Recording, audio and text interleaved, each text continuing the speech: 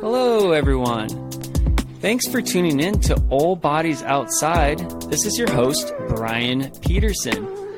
On this episode, our guest is Will Sprouse, who has run a lot of 100-mile ultramarathons. In fact, he has finished 83 100-milers. However, his ability to run long distances has become more challenging. In 2020, he survived a stroke that left him with heart rate limitations and difficulty managing his balance. Despite these additional challenges, Will continues to run 100-mile ultramarathons, and he has created his own ultramarathon event called the Iron Will 100 that focuses on inclusivity and openness to adaptive athletes. The event has 3 distances, 50K, which is about 31 miles, 50 miles, and 100 miles.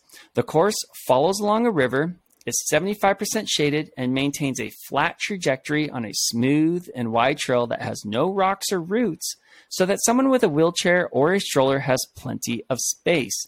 Additionally, there are frequent aid stations and extended cutoff times so that racers have plenty of time to finish. That race sounds awesome, and I will be joining at that race. I love the idea of an inclusive race for adaptive athletes, so I registered for the 50K, which will be on September 9th.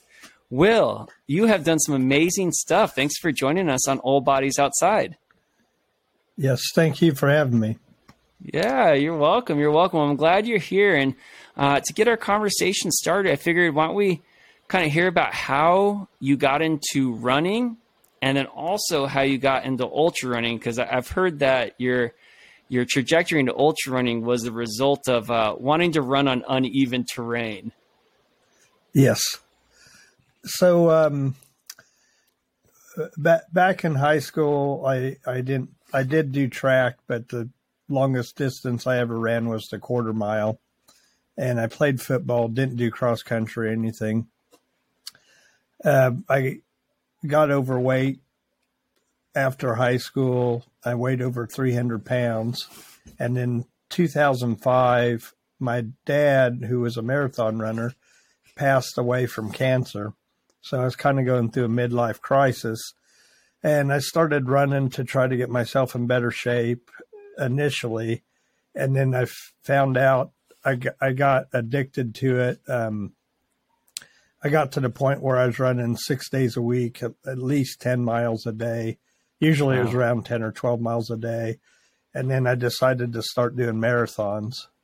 And I found out when I started running marathons, I wasn't a very fast marathon runner. I ran right around just under the 4-hour mark, but I was able to do them like back to back and a couple a month. And originally, I started a goal of I was going to just try to run a marathon in every state. And that was going pretty good. My dad passed in 2005. I ran my first marathon in 2006. And I ran some pretty tough marathons, like I ran the Pikes Peak Marathon. And then also, it was an easy trail marathon, like I ran the Mickelson one over in South Dakota. And I started to kind of get a love for the trails. And it was July 2009. I couldn't find a marathon anywhere to race. So I decided to do this 50-miler up in Wisconsin in the Dells. It was called Dances with Dirt, Devil's Lake. And it was brutal. I mean, it was crazy. It started on some of the ski slopes. They had a ski resort over there, and then you ran up some bluffs around this crystal blue, beautiful lake. And I'd never ran any trails like that. In fact, I was in road shoes, and I finished, and I just loved it. And unfortunately, so I started running 50-milers and crossing over the trails in 2009 and 2010. In 2010, I had a motorcycle wreck. A dog ran out, and it was a pretty high. Well, I was going about 60 miles an hour, flipped over. But long story short, I had some internal injuries and bleeding, and collapsed lung, one on both. One was punctured and broke 46 bones. Whoa. So, yeah, when I started to get back to running, it wasn't going too well, and I was much slower. So I eyeballed the longer ultras. I started with the 100K, and well, actually, I did some 50Ks too, but I focused on the 100K, and then in 2012, I ran my first 100-miler, Rocky Raccoon. It was February 4th, 2012, down in Texas, and I just fell in love with the 100-mile race, and I did a few more that year and wasn't too crazy about it, but in 2013 and 14, I really boomed and started doing slam series where they had multiple 100-milers, and pretty much every year after that, I've tried to run as many 100-milers as possible as far as my work schedule, vacation, and everything allowed. So, wow. So that's how I got into it, basically. So, yeah. And so you fell in love with the 100-mile distance. Not too many people fall in love with the 100-mile distance. So what got you to fall in love with the 100-mile distance? Well, the 100-mile it's a whole different animal. You have to have a lot of patience, and it's extremely challenging, and anything can happen. I mean, your race could go good for the first 90, and then it could just blow apart, or it can blow apart early. And what I like about it is if you run into problems early, there's a few exceptions out there that have strict cutoffs, but usually you can recover and run good again. Even if you have something like stomach issues or something, I've been able to come back for those and finish strong in the race. And 100-mile running's about managing your body heat and nutrition and hydration, and it's a lot more science, in my opinion, than maybe athletic ability. As far as finish, I've just been a finisher, but I have won a couple of them, and podiumed in several. Not, but anything can happen 100-mile. I mean, weather is another factor. I've ran against some really good runners, and when things turn bad, they drop out and stuff, and then you find yourself running for podium. I mean, and I'm pretty much a middle of the packer in the 100-mile. So. Yeah, I totally agree with the management and kind of science approach and the patience approach to 100 miles. I've not done 83 100 milers, but I've done 7. And it's something that the game of patience really does pay off. It's like, if you hit that first 10 miles, 20 miles fast, you're going to probably go through some downturns on your running, but hopefully you can get yourself recovered and whatnot. But there's no other distance that I prepare for in terms of how am I going to manage myself in terms of water? How am I going to manage myself in terms of food? How am I going to manage myself in terms of salt? How am I going to manage myself in terms of caffeine? And then the big question is always, how do you manage yourself with pace and whatnot? And so all those things are really fun about the 100-miler. I do agree about that. And so I also want to know, you've done 83 100-milers, and you said you try to do as many as you could per year. So what's the most that you've done per year? I think it was probably 2020. I finished 16 of them. Wow. But I was on a roll. I had no DNFs that year, and I was getting faster and faster. I ran 4 weekends in a row and had no issues, and actually was getting faster. And I was actually trying to train myself to try to run a 100-miler every weekend, like 52 weeks straight. So in 2020, I'd signed up for 36. Unfortunately, COVID took out most of those races. So there was a few of them. I was basically going to try to average 3 a month to get 36, and then try to step up into more the next year. And I hit a groove. I was actually, let me think about that so it's accurate. Well, I know I won one of them and placed second in probably 3 or 4 others and third in a couple more.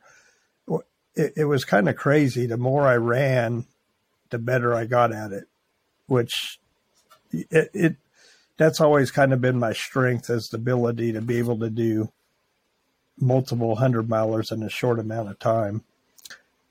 And I have a lot of friends that kind of do the same thing. That, we see each other at all the races, but yeah, I'd say that. I think I did 14 or 15 a couple other years too as well.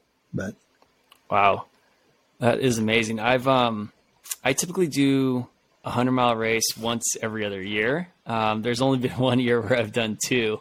But other than that, I do it every other year. The 100-mile journey is always great. But 2020 was quite a year for you from what I read in my preparations for our podcast episode. And so, what other significant event happened to you in 2020? So I had 2 crazy things happen in 2020.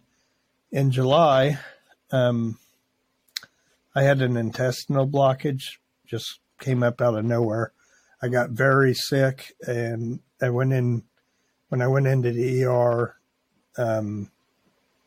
they had to do emergency surgery on me, and they pretty much just split me down from my chest to my belly button, and they fixed the problem. I was in intensive care for 7 or 8 days. I just finished a 100-miler maybe a week ago, the Honey Badger in Kansas, and I didn't have any others on the schedule until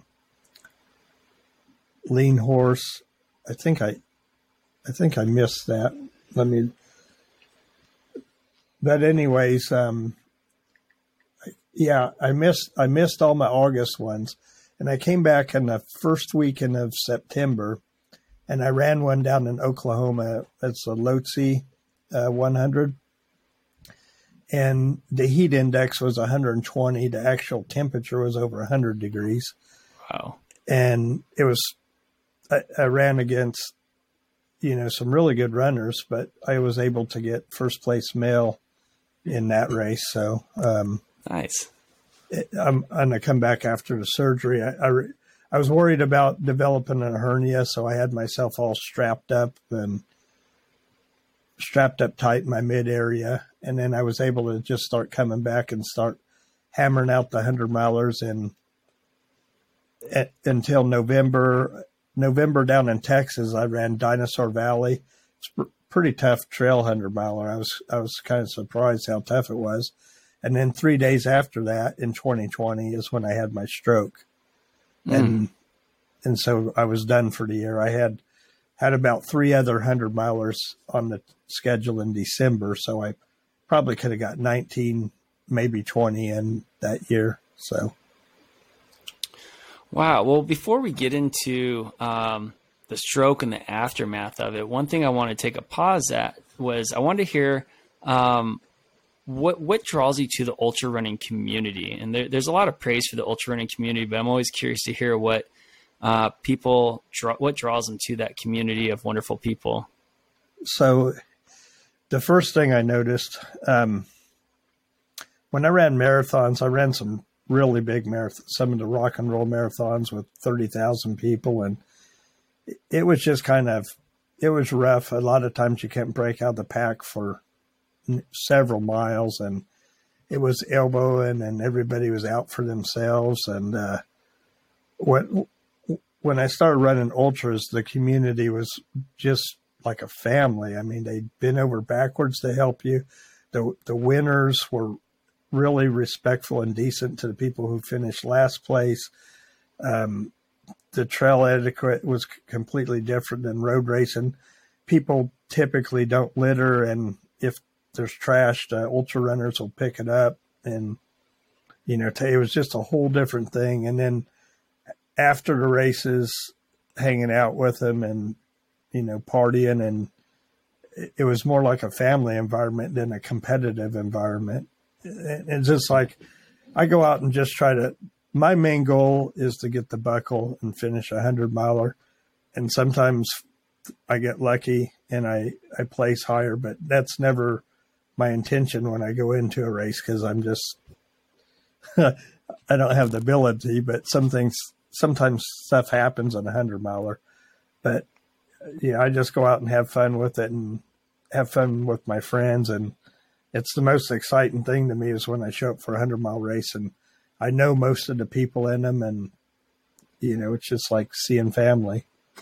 Yeah. So. The camaraderie is amazing. And I absolutely agree with that. It's something that's, you see throughout, your race. If I'm running 100 miles and I might run with different people here and there, and it's always so bonding. And it's one of the favorite things for me is getting to the finish line and then sharing stories about all the things that happened during the 100-mile race and hearing how one of my friends' races went and all the low points that I had and whatnot. And so the camaraderie, I just love. Like, people are looking out for each other. They're excited to see each other finish. And then it's just always so fun to be sharing stories and whatnot. So it really is a special community. It's a community that one of the things I love about, and we'll get to eventually, is hearing about the inclusivity of your race and whatnot with adaptive athletes. So that's something that's really wonderful that adds to the ultra running community. But before we get to that, let's get back to in late 2020, you had a stroke. I believe you were working in your restaurant at the time. And so what happened with the stroke? So I have another full-time job. I work in the mornings. I'm in charge of maintenance at a retirement home. And typically I get off there about 2 p.m. and then I go to my restaurant around 4. So I just showed up at my restaurant. I remember it was a Wednesday. It was the day before Thanksgiving in November. And I was kind of excited because my kids were coming back to visit. And anyways, I never get headaches. And I got this weird headache first. So I went and sat down for a few minutes and the headache went away. Well, when I got up, my employees noticed that my face was drooping and I was slurring my words. So it was pretty much a no-brainer. I was having a stroke. So we went to the ER, actually over in Junction City, which was the closest one. And by the time, I didn't feel like I was too bad then, but while I was in there, I lost the ability to even stand up, and I started to lose my sight, lost my ability to swallow just real fast, and they transferred me over to Stormont Vale. And then I was in, I guess I was in ICU for a while. Once the brain swelling went down, I still couldn't stand, or I had no balance. And then maybe about a week later or so, I got checked into Kansas rehab, where they basically were going to teach me how to live life with a wheelchair and, just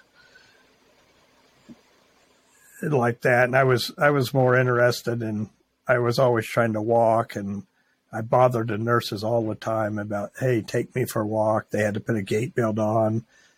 It took 3 of them, 2 on the sides and 1 on the back. And I had no balance or anything. It was kind of a scary deal, but I just kept trying. So. Yeah. And during the stroke, you suddenly lost the ability to swallow. You're losing a lot of functionality. What was going through your head? Did you think that might be the end of it, or were you kind of feeling like what was like what? Yeah, I wasn't really sure. The stroke it was really weird. It wasn't really painful or anything. But I was really kind of concerned after all was said and done, and they were just doing all kinds of tests on me. And then to this day, I still really can't feel the right side of my body, and I can't detect hot or cold on the right side.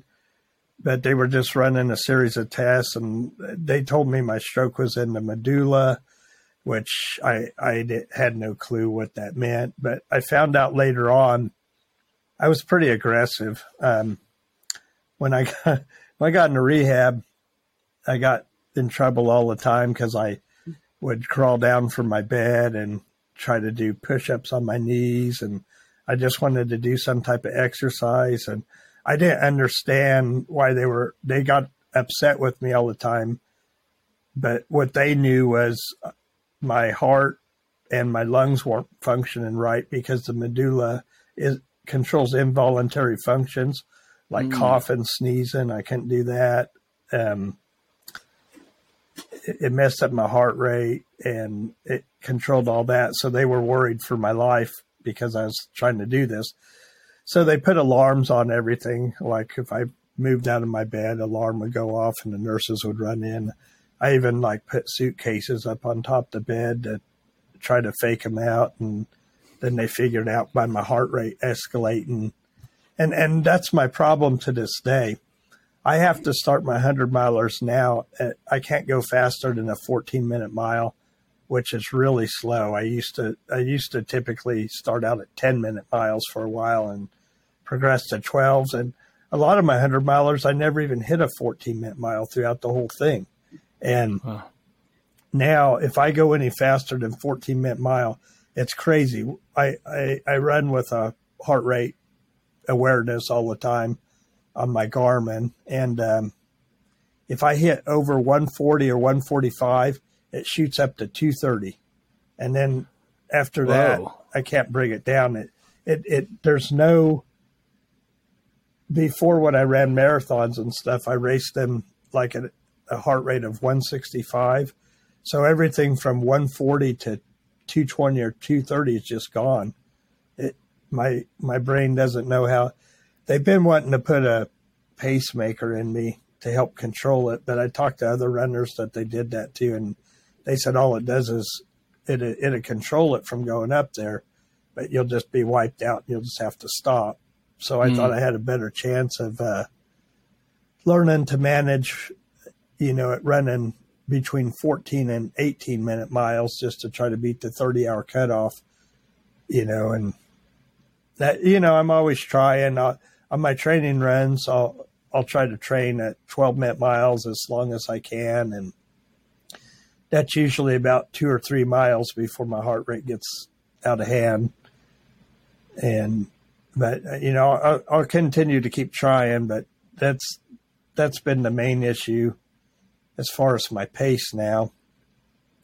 But back to rehab, I was aggressive. There was a KU med student that volunteered to help me out because I always wanted to do get on the bikes and ellipticals, even though I couldn't stand or have no balance. If I held on to those, I could try to get some cardio. And they had to just take my vitals like every 10 minutes. And I still had a lot of my endurance left, because 3 days before my stroke, I just ran a 100-miler, and I ran numerous ones before that. So I had a lot of endurance left, and they were amazed as far as how long I could stay on that elliptical, so. Yeah, your heart rate getting up to 230, whatever, like that high. I remember when I was in high school, I ran cross country and track, and my high school coach got all the runners heart rate monitors, which was a really cool gesture by the coach. And, being in high school, we always were trying to test, like, what's the highest we can get our heart rate. And we would be celebrating if we got out to like 202, 204, 205, just getting it a hair above 200. And that's when I was in high school, though. So I'm talking, I was 16, 17 years old. I've never seen my heart rate get above probably 205. Yeah. And I have they put a heart rate monitor in me, and they monitor it 24/7. So before my stroke, my resting heart rate was between 32 and 34, but I just ran all the time.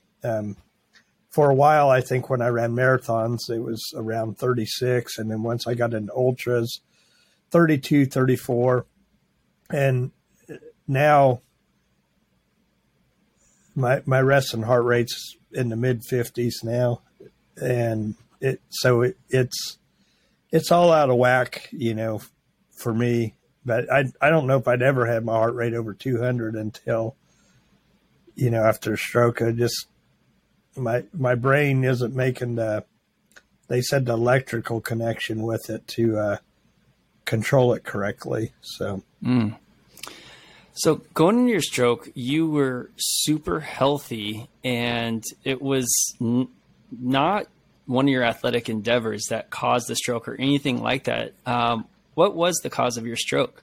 So the cause of my stroke, they were really puzzled because when I was running all those 100-milers, I was in really good shape. I weighed 170 pounds, and I was having some of the best running of my life.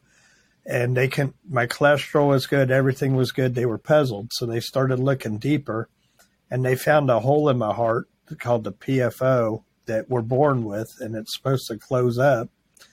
And I never knew I had it. They said they couldn't believe that I'd never had trouble earlier. Most people, once they hit sports in high school, is when they detect it. So I don't know if you're familiar, the New England Patriot linebacker Teddy Bruschi, he had a PFO, and he had a stroke. And then he actually, like I did, he came back to his sport, but now he's an announcer for football. But his stroke was caused by the same thing, PFO.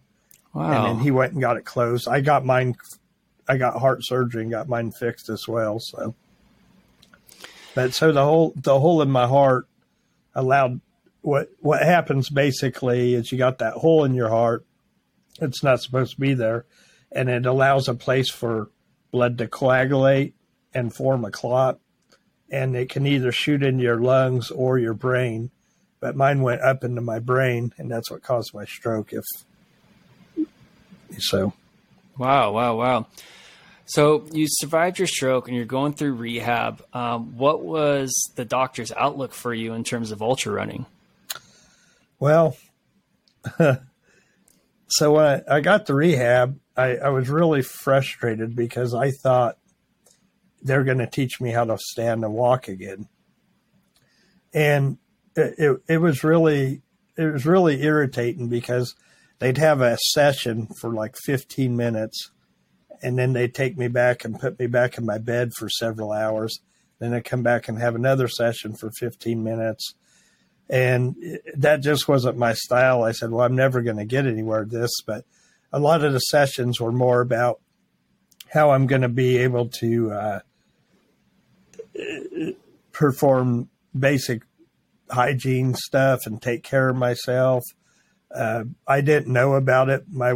They called my wife and were asking about my house as far as setting up wheelchair ramps and rails and grab bars and all that stuff. And they're basically more focused on trying to teach me how to live life in my current condition.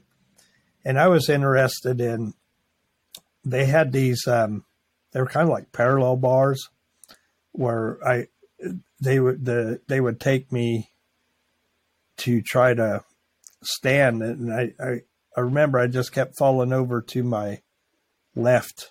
I may fall right to my left every time. And if they had a gait belt on me, I could like take steps and walk and stuff. But once they let go of the gait belt, I would just fall over. Well, I remember it was early in the day. It was maybe around 8:30. I was able to actually stand without falling over for like 8 seconds. But then I fell over, which was really good progress. So I kept working at it, and they kept telling me I needed to take a break. And being the ultra runner I just kept working on. I was excited. But by the end of that day, I'd say it was around 7 or 8 p.m., I was actually walking on my own. I wasn't walking very good. So I went from not even being able to stand in one day to walking in the same day. But I worked at it for like 12 hours straight. like I didn't even want to stop and eat my meals. I did stop and eat my meals though, and they kept telling me, "Oh, you've done enough for today. Take it easy." And I just kept doing it. And you know, I was really excited and had a lot of enthusiasm, and I could see that I was going to be able to relearn how to walk again. So I still have issues though. It's not by any means perfect. I got drop foot on my right side still. It's been a challenge going back to, I'm trying to get back into trail racing, which is my love. I finished my first, I guess it was on the 15th, the long haul 100.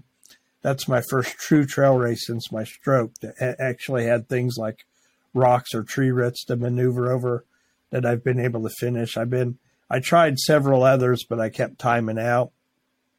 But I have real bad coordination issues, and my hamstring and my glute on my right side do not fully work right. I get more of a spasm there. My brain doesn't fully contract it right.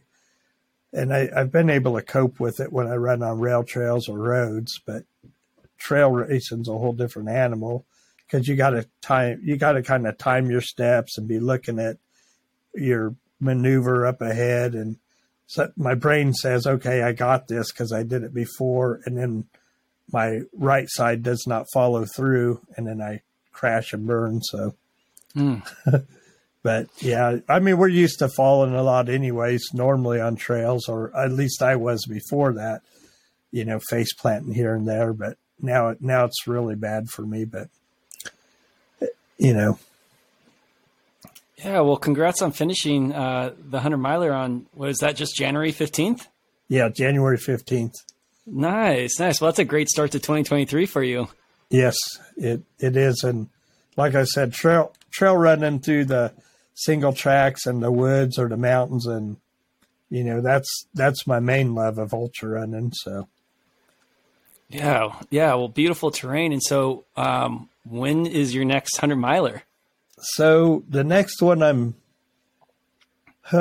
scheduled for is the Prairie Spirit. I think it's March 25th, but I may do one before then. I was going to consider doing Red Dirt in Louisiana, but I made it to mile 75 on it in 2021, and I mean, I timed out, but based on my performance on this other one, this last one, long haul, was pretty flat and easy, even though it had tree roots. It took me 30 hours and 46 minutes, and the cutoff was 32 hours at that one. But the other ones were all 30 hours, and I'm just going to be more patient and try to train harder so I just decided not to do the one down in Louisiana just because I don't think I'm quite ready yet. So, are you going to put more of a focus on ones that have a 36-hour cutoff, just since you're limiting your pace and whatnot, and limiting your heart rate? Yes, I've started doing that, and I found out before my stroke. Well, I take that back. In 2020 was the first time I'd ever entered time races. I entered a 24-hour, so to get a 100-mile credit, you have to do 100 miles another 24 hours. And I didn't have any trouble doing that. But now, before I was only entering distance races, I wasn't entering time races. But they actually count a 100-mile finish if you can do it in under 48 hours. So I've entered a couple 48 hours and 36-hour races. And then once I get to 100 miles, I stop because I'm only trying to get 100 milers. I'm trying to get to 100 milers. But there is a pretty friendly race, time-friendly race called the Badger up in Wisconsin. And it's a rail trail and got a 36-hour cutoff. And I've ran that the last 2 years. And I would like to, so like Prairie Spirit in March, I was successful last year. It's been hit and miss. I finished under 30 hours in that one. But then I've also DNF'd it like 3 or 4 times where I could hit 30 hours.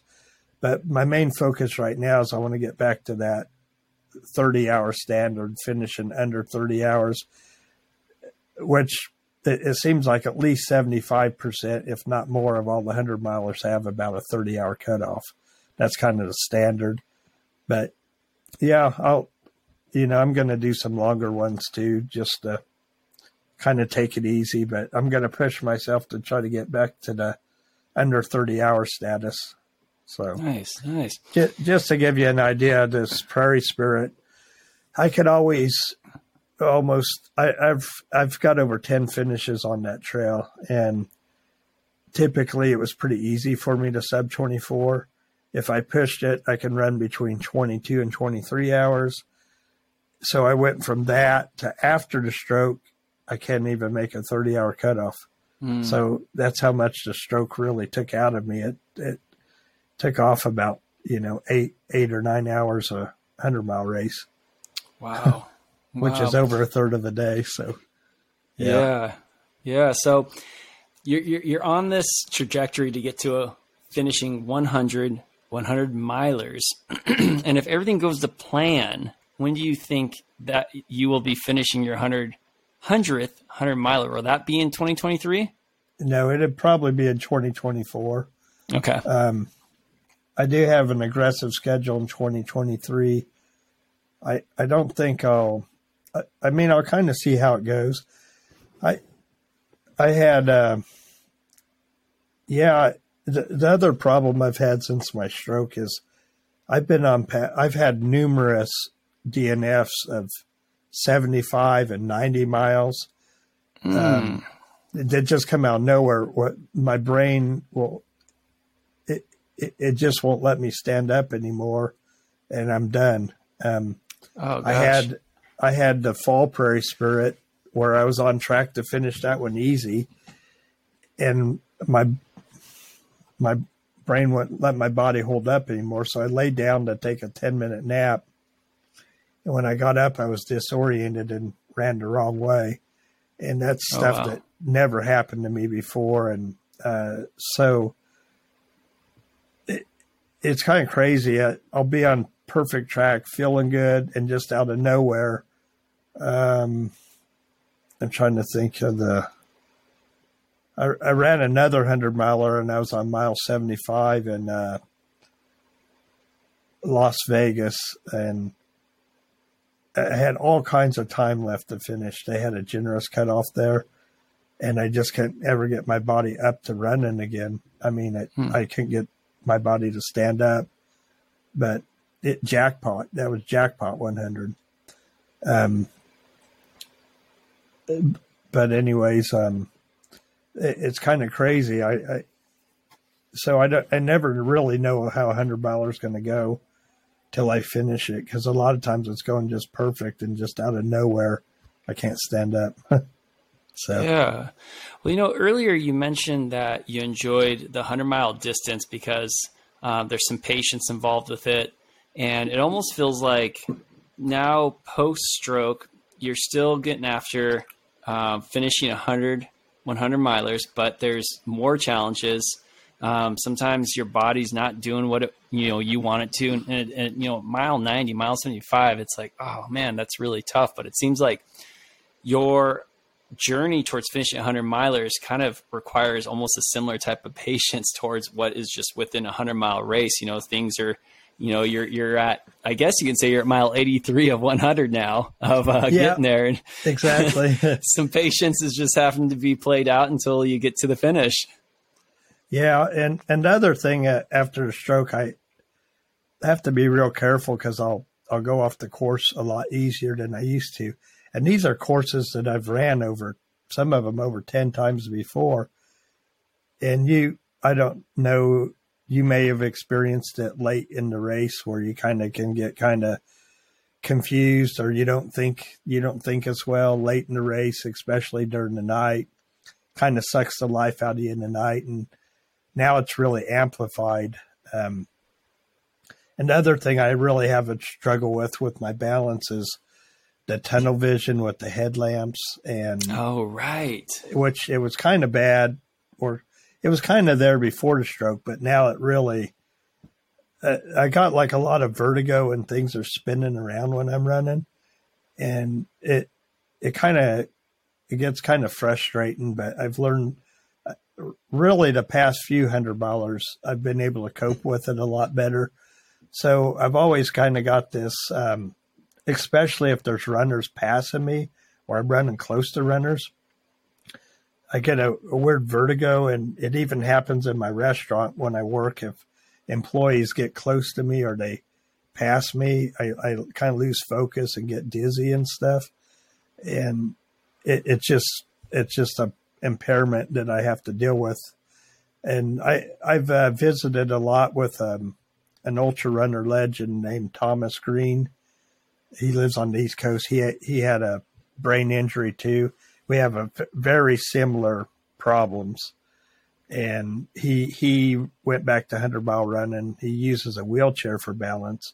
When I went back, I tried to with the wheelchair, but I found out when I lost my balance, I just pulled the wheelchair over completely. So I decided to ditch the wheelchair and try to, focus on trying to just do it with my feet and sometimes trekking poles, but it doesn't really help me a whole lot if I have any aid like trekking poles or wheelchair. I said wheelchair. I meant stroller. He uses a stroller to run. I said that wrong. Because my problem is my body just won't hold itself up. And, when it gets so tight, I think it's something to do with my brain. It gets wore out and it's just done. It seems like it's done like that too. Like it's, yeah, it's getting better though. I mean, I hit it pretty hard, right? I went and tried some tough 100-milers after my stroke. I finished 53 miles at Outlaw, which it's a pretty tough course. And then the same month, I got to mile 75 at Red Dirt. And then I only made it to mile 40 at Prairie Spirit right after the stroke. And I couldn't stand up anymore because I was pushing a faster pace to try to meet that 30-hour cutoff. And also the faster I tried to run, and it might have something to do with my heart rate too, but things get more dizzier and spin more aggressive. But I really felt good about finishing Long Haul. And then the one before Cowboy in November, it was horrible conditions. We were running into a 30, 40 mile an hour headwind almost the entire race. It was oh gosh. It was a point to point. So we never turned around and got it at our back. And I got off course and I completely spaced off course. I was lost. Had to call into the aid station. My wife was there. They could track me on my phone, tell me where I was at. And at that point, I thought, here goes another DNF. I got about 2 miles extra, 2.5 mile bonus. And just something triggered in my head. I actually got angry. And that's usually not something I'd normally do in a 100-mile. I just got flustered and I just started running at a faster pace. And I think I went from an hour behind the cutoff to an hour ahead during the night because it happened in the night. And I just ran hard all night and my body just snapped out of it. And I finished that. It had a 32-hour cutoff and I finished that one in right around 31 hours, I believe. Just under, it was like 30 hours and 50 minutes, something like that. So nice. I went from being down an hour to being up an hour. And then I felt really good once the rest of the race during the daylight anyway. So. Yeah. So you mentioned about the vertigo and whatnot. And I was wondering, during nighttime, have you had to change up your lighting system compared to what you used pre-stroke? Do you need to use more like a headlamp and some hit lamps and maybe a flashlight in the hand? Do you need more lights to help with your vertigo at all? So I did. I switched up. I'll probably pronounce that wrong. To that chest lamp. It starts with a KO. But anyways, no, yeah, it was a super bright and it worked beautiful. So it faked my body out. But the bad thing about them is the battery packs were heavy and they would only last 3 hours. So I bought extra battery packs, and I still couldn't get, by swapping out battery packs, I couldn't make it through the night on it. So I still have it, and I can use it for low points. But I've went back to just my Black Diamond headlamps that I used before, and they've been working for me. But yeah, the brighter the light, the better it helps me now. So yeah, nice. So with all these changes and adaptations that you've had to do since you've had your stroke, it has inspired you to create the Iron Will 100. And I was wondering if you can kind of talk about that. I know last year was the inaugural year, and this upcoming September 9th will be the second year. And I was wondering if you can kind of talk about the ways that you design that for inclusiveness and openness for adaptive athletes. Sure. So I was running 100-milers aggressively before my stroke, and I was still registered for probably around a dozen of them when I had my stroke. So my wife called around and tried to get me deferrals. So here I was, not even being able to stand. And basically most policies were deferrals. But I found out, I want to mention this race, long haul, which I just ran. They actually refunded my money. They went above and beyond, which we didn't ask for a refund. We asked for deferrals. But a lot of people were like, I shouldn't say a lot. I'll say 4. I had trouble with 4 races. I won't name them, but they pretty much said, tough luck if you're not able to run our race. And they just kept my entry fees. And it kind of ticked me off or rubbed me wrong. So I decided, you know what? This really isn't what this ultra running's about. You know, and I decided I'm going to make a race, and I'm going to do a 36-hour cutoff for 100. And I'm not going to advertise it, but I might be doing it right now by saying it. But if somebody finishes, 10 minutes over 36 or 20, I'm going to count it. There's a lot of races that if you finish 1 second over 30 hours, they're not going to count it. And, so another thing I decided to do was make it, I did it on a rail trail type. It's a river trail over Junction City, and it's a nice wide trail. There's hardly any pavement on it, just a less than 1/10 of a mile, just where you come out by the dam where the headquarters are in the starting line. And I made it to where they could run with a stroller for balance. It's nice, wide, friendly. It's really, really hard to get off course. And, I decided, I just decided to make a race that people could run easier and with disabilities, because the problem with these cutoffs and a lot of these races is a lot of people don't have the ability. I found that out. It's just like I said, I was running sub 24 at a race anytime I wanted, and now suddenly I can't even make the cutoff, but I still can run, just not near as fast. So that's where I came up with the thought of the Iron Will 100. Nice. And so the Iron Will, that is a nickname that I believe you got within the ultra running community. Is that correct? Yes. So back when I got into 100-milers, she was the race director for the Hawk for several years. Sherry Glover. Clover. What's that? Sherry Clover. Oh, Clover. Sherry Clover.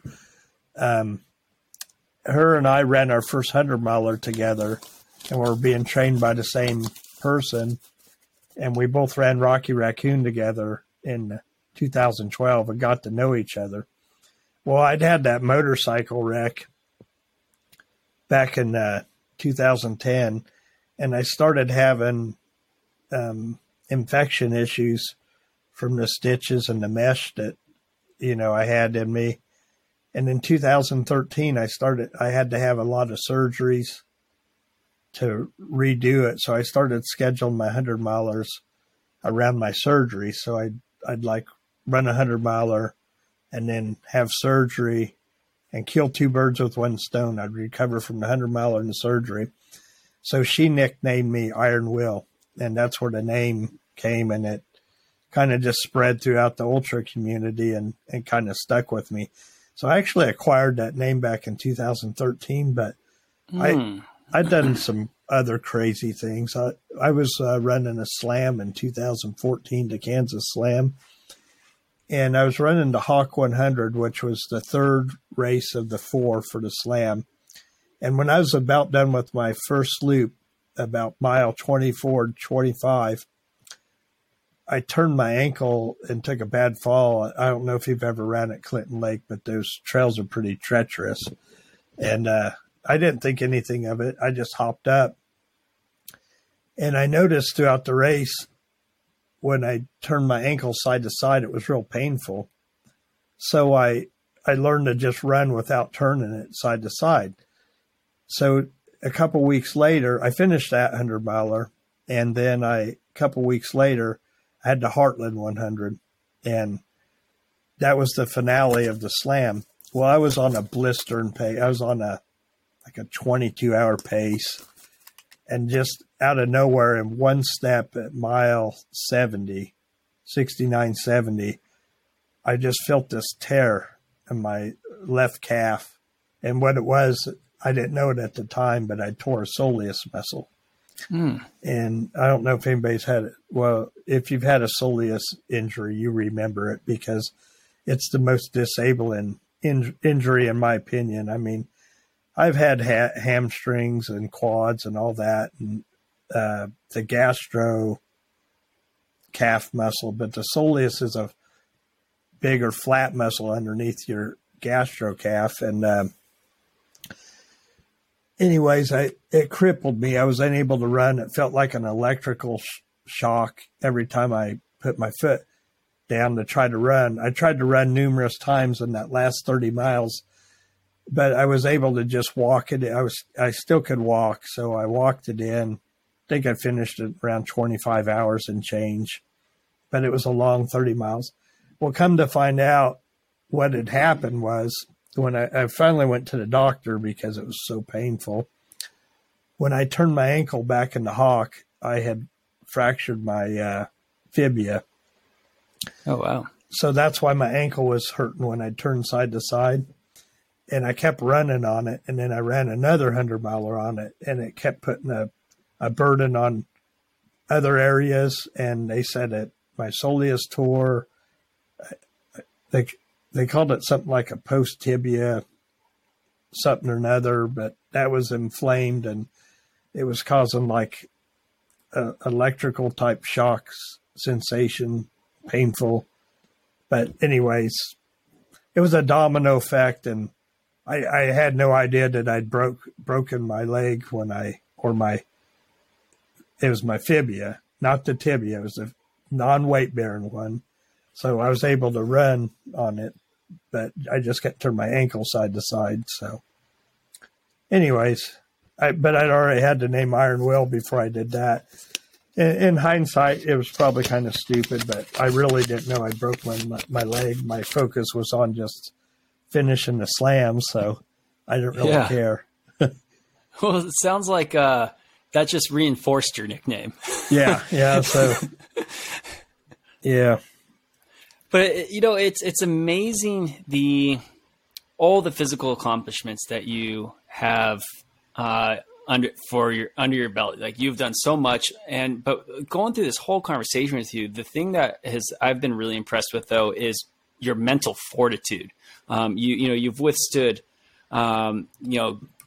having gained weight when you're younger, you withstood 46 bones broken from a motorcycle accident, you withstood a stroke, and you're continuing to thrive, and you're continuing to be active, you're continuing to have a meaningful lifestyle. And that's largely mental, in my opinion. And so where did you develop that ability to have the iron will on the psychological level?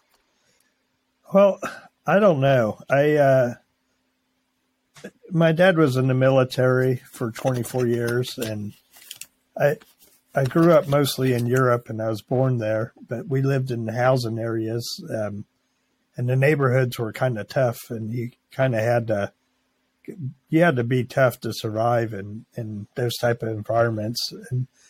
But that was the only way I knew. And then when we moved to Kansas, my dad was stationed at Fort Riley, but he got a house for us off base because of all the problems we'd had. And I think a lot of the issues over there was we had walls around where we lived, and we were kind of confined to an area where we couldn't go out into the German neighborhoods, and we were bored. So like we fought all the time, and it was just a real tough neighborhood. And once I got into Chapman High School is where I landed. It was a smaller school, and everybody was more friendly. It was a completely different environment, but I didn't know, any better. I kind of had a tough childhood in tough neighborhoods, but that's kind of it's probably pretty typical in a lot of city living, even in the U.S., I would assume. But I was kind of a scrapper growing up, just because I had to kind of survive or whatever. And that's one possibility, but I don't know for sure. Yeah, well, it seems like the rough childhood fostered some major resilience within you, and that resilience is always very important for 100-mile races because there's things are bound to happen during that long distance. So it seems like you developed a really strong sense of resiliency, which is really cool to see. Will, so I would say that is bringing us to the end of our episode today, and I'm really thankful and full of gratitude that you came on to All Bodies Outside. I know I sent you a cold email on Gmail and said, hey, do you want to be on this podcast? And you probably never heard of me, probably never heard of the podcast. So I really appreciate your willingness to come onto the podcast, probably, not ever hearing of All Bodies Outside. Okay. All right. Thank you. Yeah, thank you. I'm going to throw on the outro music and we'll call it an episode. All right. Thanks for having me. Yeah, you're welcome.